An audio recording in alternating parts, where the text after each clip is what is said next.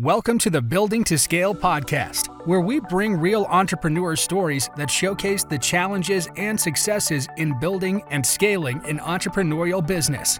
Our host, Jeff Chastain, is a business transformation coach with Admentis, where he coaches business leaders and their teams with a proven set of principles and tools, helping them gain clarity in and get more of what they want from their business. Make sure to stick around until the end of the show, and we will reveal how you can become our next guest.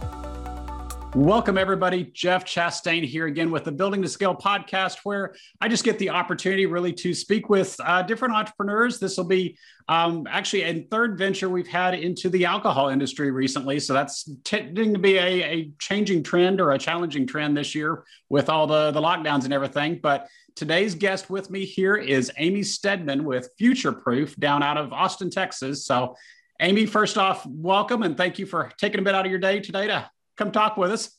Absolutely. Thank you so much for having me and letting me share the story of Future Proof and Beatbox as well. You're welcome. And thank you so tell us a little bit more about Future Proof and kind of where this all got started. We were talking a little bit ahead of time, and this is definitely I find it a really interesting story, that kind of how you jumped onto the scene here with this. Yeah. So I met my business partners for Future Proof, originally Beatbox Beverages, in the business school at UT Austin. So McCombs Business School in Entrepreneurship Society, so Entrepreneurs Club.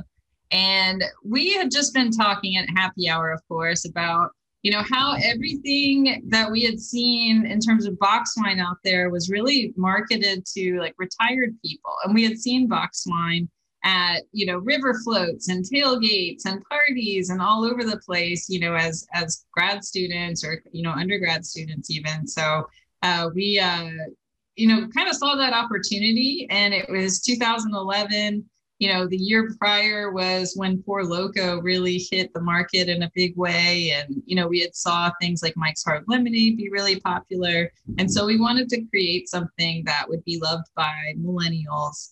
And for us, we were actually the group of friends in grad school that were always trying to find out which music festival was happening that weekend, where we could go. I was actually a radio DJ on the student radio station and had my own sort of electronic music radio show at the time. So we wanted to create the branding around Beatbox to be about music, because that was the center of our social lives. And so that was what we wanted to create as well for the product. So that was the very early thesis of it. We did, every business plan competition, every group project and MBA school that you could about this idea. And then eventually, created our first production run of the product and launched it during South by Southwest, just a couple months before we graduated in March 2013, and then continued to work on it, nights and weekends personally until I was able to go full time in 2014 after we were on Shark Tank. So oh, wow. Yeah. Those were the early days. It's early days, but still not that far back. So that's still interesting that you've gotten that far.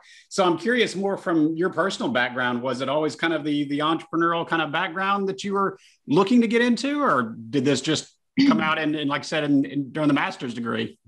Yeah, no, I actually had already started many businesses until then. My parents were entrepreneurs. We actually moved here from the Middle East when I was 10 years old to Houston. And so I had watched them, start and grow their business here. And, they had never been to college before. So for me to go get my MBA in entrepreneurship at UT and then go be on Shark Tank, that was like winning the Super Bowl, for a football dad or something like that. So they're extremely proud. And, I was always watching them as a kid. I think when you see something, I think, both my business partners had parents that were entrepreneurs as well. So it didn't seem as crazy to us to start our own business than I think maybe some other of our peers at that time, at 20. Yeah. So, yeah. No, that makes sense. And it definitely helps to kind of come up with that upbringing for sure. Cause it's a different mindset for sure. Put it that way. For sure. Yeah. I had already started an online marketing agency. I was making websites, I had a t-shirt company in high school. We just, I think when you're that kind of person, it just kind of happens. Just like when you're a musician, you have to play music. So it just kind of happens naturally. Interesting.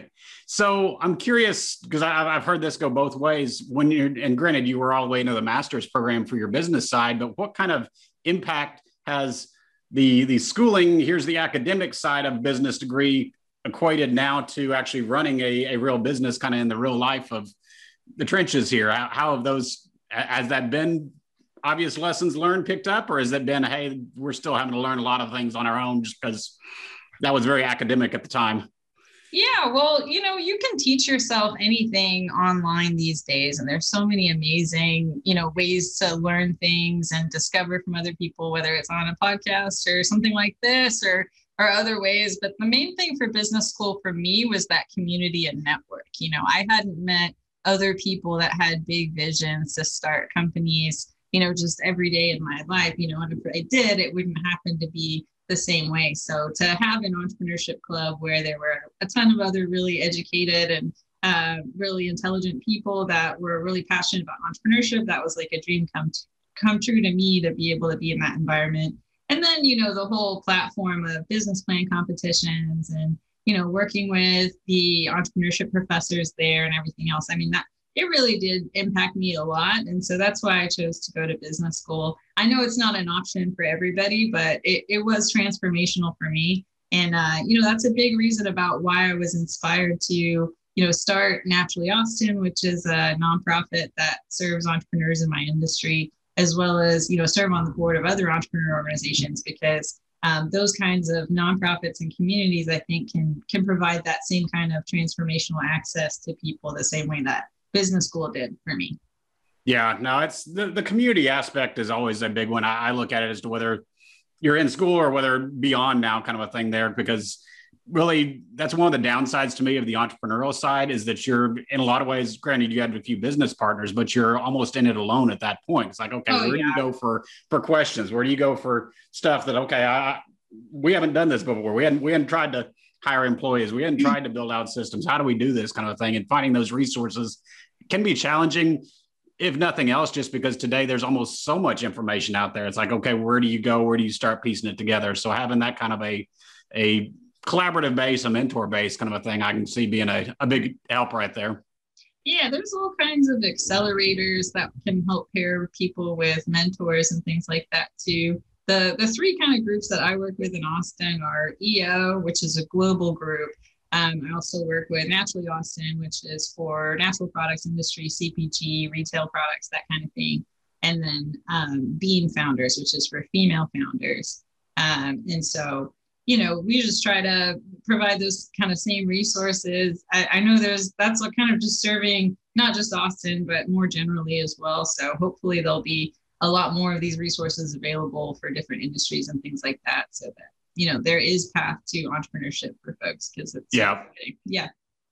So I'm curious, kind of over your journey for the last 7-ish years, 8-ish years, kind of a thing there, if I can do some math, obviously from, you said 4 or 5 founders together now to 25 kind of employees. What's that shift look like for you personally, just from, again, being real small, being on your own, to now handling a team, handling people around you?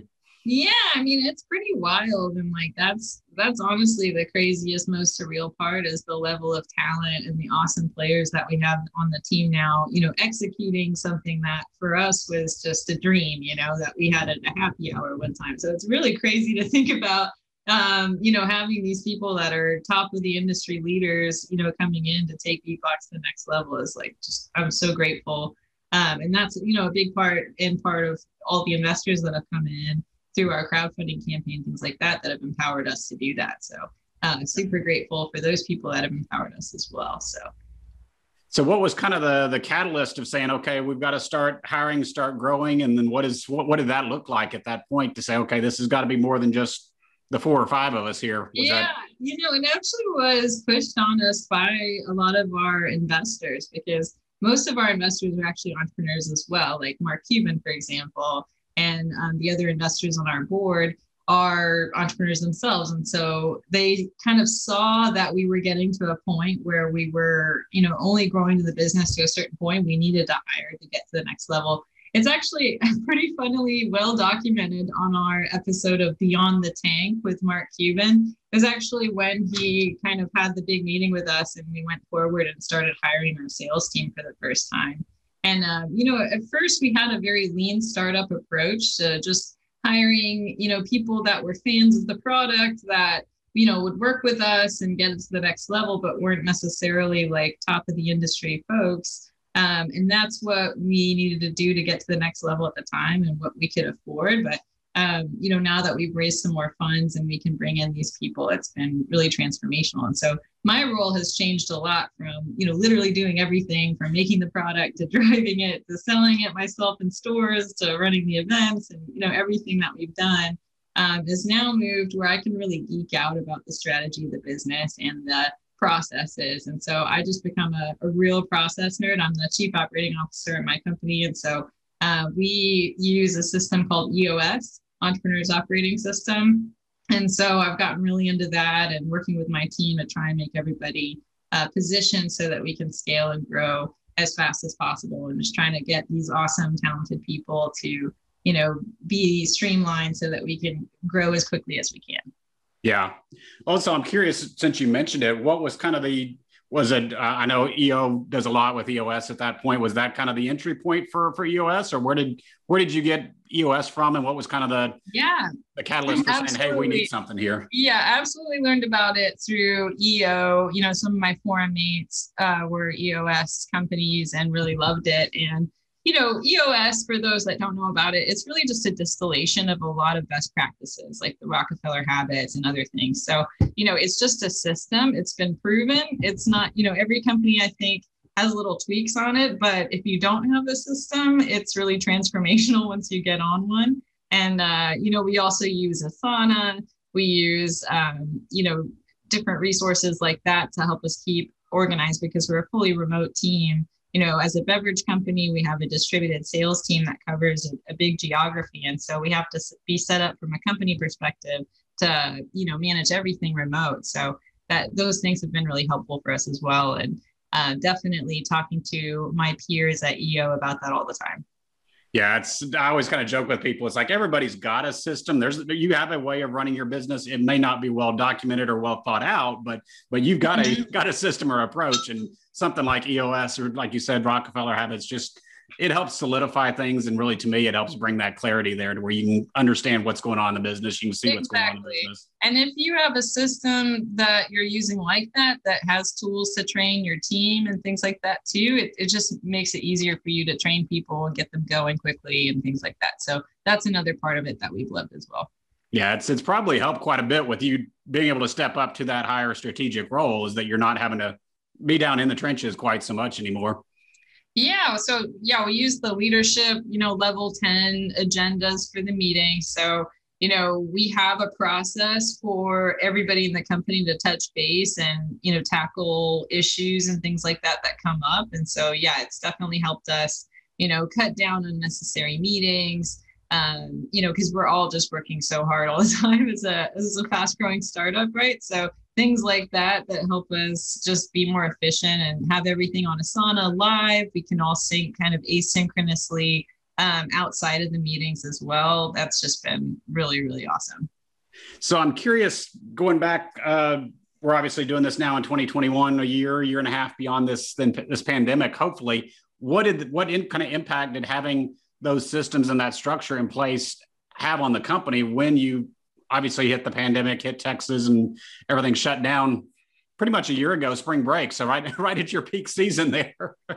Yeah, well, we definitely had an advantage, I think, when a lot of my other friends, companies and things like that were just trying to find systems that they could use to do things remotely, where we didn't skip a beat operationally in terms of that. But, obviously in the beverage industry, it was very scary when everything got shut down. We didn't know quite how it would be impacted. So our team, also a big impact is, as a startup, would be our ability to fundraise, right? So in an uncertain economy, if you don't know that you can fundraise for a year or 2 years, potentially, depending on what the economy looks like, that would really affect things too. And so approaching the spring, we were very cautious about our forecast for the year and some of our plans. Of course, all of our marketing budget got slashed because every music festival got canceled. But we really just tried to support our wholesalers and retailers because they were the ones feeling all of the impact with being stocked out constantly and having to be at retail at a time where we didn't know how the virus was being spread. It was incredibly scary. And so, all of our beer distributors were out there every day at retail. So we tried to do our best to do whatever we could to make their lives easier in terms of keeping our product in stock and things like that, where they're having issues with other brands. And so that was a big impact for us. And our team really all had solidarity around it. And we just really focused in. And fortunately, the channels that alcohol beverage really all migrated to were convenience stores, grocery stores, which is the primary channels where we sell our products, BeatBox, anyway. And so we actually saw huge growth in sales last year. And so, we didn't have to be so conservative with our ideas about growing the team and things like that. And so we just had those checkpoints along the way, and then ended up, lifting a lot of our budget restrictions and things like that so that we could continue to grow at the clip that we wanted to with the company. So no real major pivots or changes or anything with your direction at that point. I've heard a couple of them that said, yeah, they actually did. It's like, I think actually both the alcohol ones I was talking to recently were saying more of a shift online and online sales kind of a thing versus you're still focusing on the brick and mortar sales kind of a thing more than anything. Yeah, absolutely. I mean, we do have some online sales, but, if you just think about how you buy beverages, usually you don't want to wait 2 weeks for that to arrive, right? And so for us, from a compliance perspective, we can't own shipping directly to folks. We have to go through a third party. And so it would be really hard for us to be able to compete with, the food grocery delivery services and things like that, the GoPuffs of the world that we've been really successful with.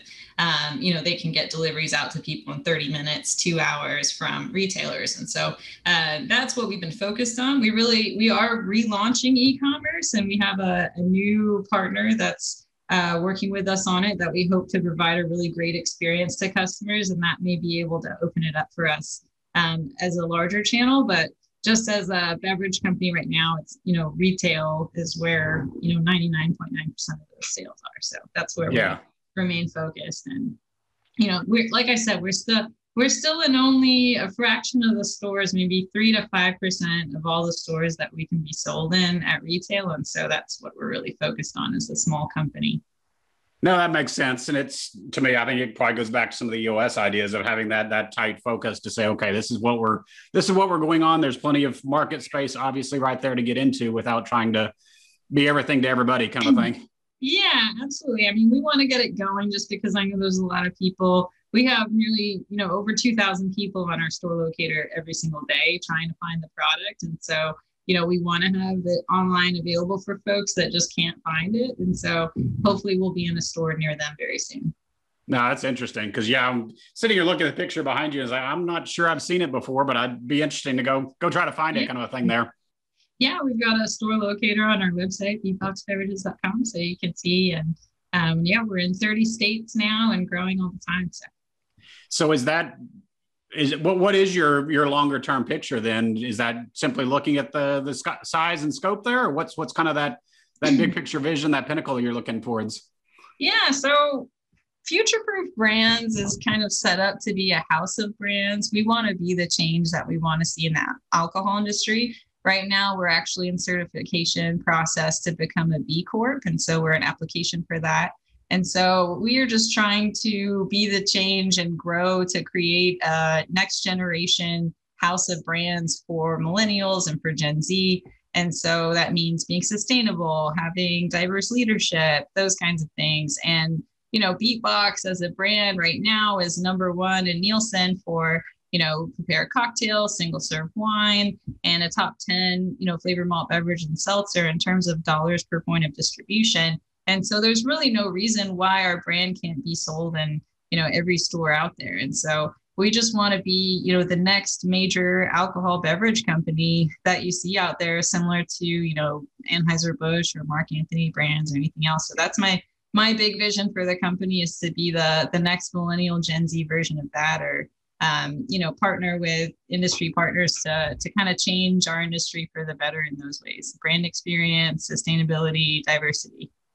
Yeah, I was looking through your website earlier before we got on. I picked up on several of the core values, the key items right there that obviously coming back. So I'm assuming your focus there is obviously trying to get all the employee base bought into that same message and try to build on it. You kind of mentioned it earlier. What kind of difference have you seen, assuming that they're on that same page with saying, hey, everybody's pulling in the same direction. Everybody's got this same mission of not just, yeah, we're going to go sell a box of wine kind of a thing here, but like you're saying, participating in the other community events, the other things going on outside of your brand potentially. Right.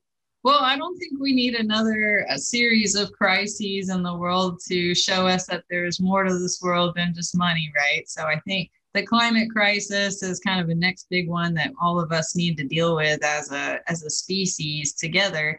And so I think, just being a workplace where employees can come and they don't have to feel like they have to turn off their souls at the door. They can work somewhere that is trying to make the world a better place in different ways. It's just more motivating than just working somewhere just for money or, just to grow something. And, we're in alcohol. We're a vice industry. We're not trying to say this is a healthy product. We're not trying to say anything like that. We know, the issues with alcohol that are out there. So we're trying to do our best to, kind of be the change that we want to see in this industry, because we know maybe not everybody else that's in our industry is concerned about all of these things as passionately as we are. So we want to kind of create a new standard and push some of the other industry giants into adopting that as well with the B Corp.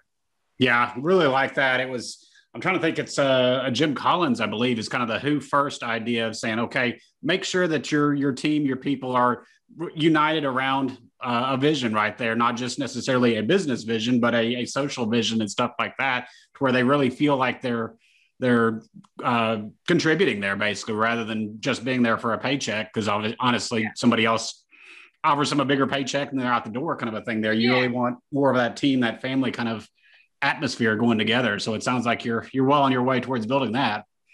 And we ask a lot from our team. We're trying to do something that no one else in the industry is doing, growing at faster rate than anybody else. And so if we can provide, more satisfaction in other areas of their life, that they don't need to go, take time in their weekend to volunteer or do other things that they're passionate about, they can do that as part of their work week or as part of the program at Beatbox, then we can just kind of take the burden off of them and give them, as much time back for their personal life and their family as possible.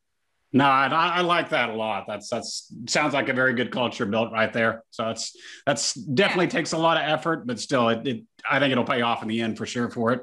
For sure. And every industry is just getting more and more competitive for top talent. So, hopefully that's something that will help us stand out as well. Yeah, no, I agree. And it will be. It's one of those, we're seeing a lot of these days of just having a hard time finding talent, having a hard time bringing it in. So it's any little bit that you can have there from an advantage is a lot better. For sure. So always like kind of wrapping up here towards the end of just saying, hey, if there was something 5, 6, 7 years ago, whatever it now is now, that if I had just known this, or if we'd just known about this, best practice kind of a something, lessons learned, does anything specific come to mind?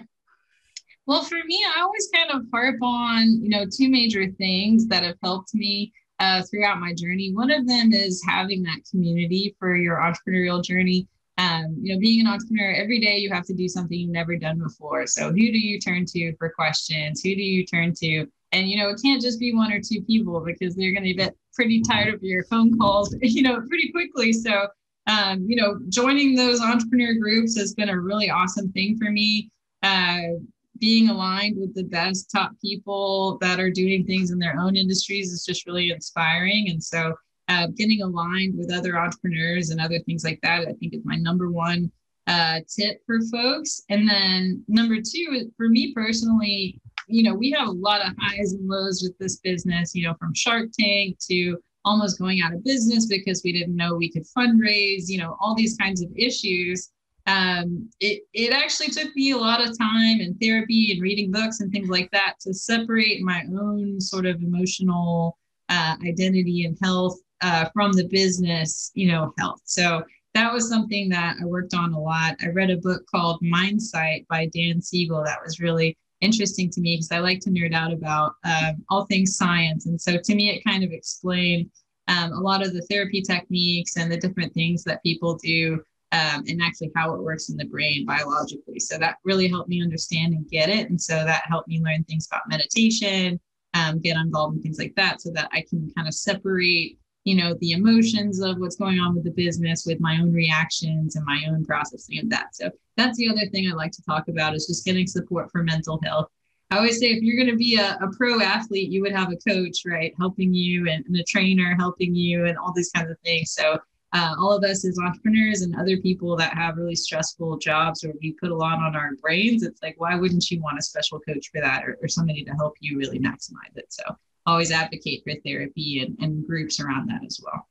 Yeah, no, definitely good because it's one of those, obviously you almost don't know it until you've been in the entrepreneur kind of world, but yeah, it can be a lot of pressure, especially being at the top that, okay, now there's 20 other people depending upon me being able to move this forward kind of a thing. But to me, that's almost one of the benefits of the system that you're talking about is saying, okay, the more you can systematize the business. I actually had another guest on that I love the quote, but basically it was the point which you stop treating the business like a hot dog stand and try treating it more like a restaurant was when it really took off and grew. Because how many business owners do you see that you can't even take a vacation without taking the laptop and the cell phone, et cetera, with you kind of a thing there? It's like, you've got to be able to separate yourself from the business. Yeah. If nothing else, then one day being able to sell it or being able to exit it profitably kind of a thing. If it's all you, then you're never going to be able to get out of it. Yeah, absolutely. If you have that big vision for your company, you know, building those systems and processes. And, you know, we always joke, like, if anyone gets hit by a bus, we still want the rest of the team to be successful and go on. So how do we set up the whole company to be, you know, resilient in that nature? So. Yeah. And that's, to me, that's the biggest key on being able to actually even grow it. Because you made the comment earlier, it's like, okay, this is the point where you could kind of step out of the trenches and be more strategic in your role there. And if you didn't have processes, didn't have systems, that'd be a whole lot more difficult for sure. Right. It's just like when you're working with top talent and they're having problems, it's like you want to do everything you can to get it out of their way and solve it for them. And so that's where I'm, you know, finding myself now is just how can I be that strategic leader, as well as, of course, you know, working with our investors and everything else as well. So it sounds like a lot of fun. So if people are looking, a lot more fun when music festivals come back. Yeah. We're getting there. So one step at a time. But so if people want to learn more or find Beatbox, where's the best place to come looking for you? Yeah, beatboxbeverages.com. We also are all over, you know, social, wherever you consume your favorite content, whether it's TikTok or Instagram or Facebook or wherever you are. Look for us there as well. And yeah, please follow us. Hopefully we will be in a store near you very soon if we're not now. Sounds good. Yeah, we'll get the links right here below. But I appreciate the time, appreciate the insights. That was fun. Thank you so much for having me. Appreciate it. Thank you. Thanks for listening to this episode of the Building to Scale podcast. If you would like to share your entrepreneurial business growth story, please visit buildingtoscale.com/guest. If you got something out of this interview, would you do both us and our guest a favor and share it on your social media accounts? Don't forget to hit subscribe in your player so that you don't miss any future episodes, and make sure to reach out to Jeff Chastain on any of the major social media networks, or check us out at admentis.com.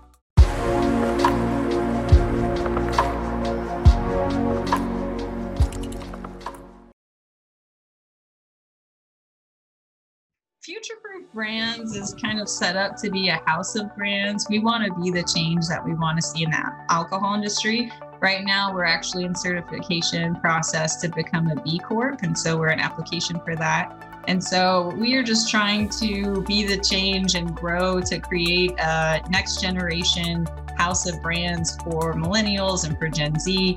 And so that means being sustainable, having diverse leadership, those kinds of things. And kind of saw that we were getting to a point where we were, you know, only growing the business to a certain point. We needed to hire to get to the next level. It's actually pretty funnily well documented on our episode of Beyond the Tank with Mark Cuban. It was actually when he kind of had the big meeting with us and we went forward and started hiring our sales team for the first time. And, you know, at first we had a very lean startup approach to just hiring, you know, people that were fans of the product that, you know, would work with us and get us to the next level, but weren't necessarily like top of the industry folks. And that's what we needed to do to get to the next level at the time and what we could afford. But, now that we've raised some more funds and we can bring in these people, it's been really transformational. And so my role has changed a lot from, literally doing everything from making the product to driving it to selling it myself in stores to running the events and, everything that we've done. Has now moved where I can really geek out about the strategy of the business and the processes. And so I just become a real process nerd. I'm the chief operating officer at my company. And so we use a system called EOS, Entrepreneur's Operating System. And so I've gotten really into that and working with my team to try and make everybody positioned so that we can scale and grow. It's really just a distillation of a lot of best practices like the Rockefeller habits and other things. So, it's just a system. It's been proven. It's not, every company I think has little tweaks on it, but if you don't have a system, it's really transformational once you get on one. And if you have a system that you're using like that has tools to train your team and things like that too, it just makes it easier for you to train people and get them going quickly and things like that. So that's another part of it that we've loved as well.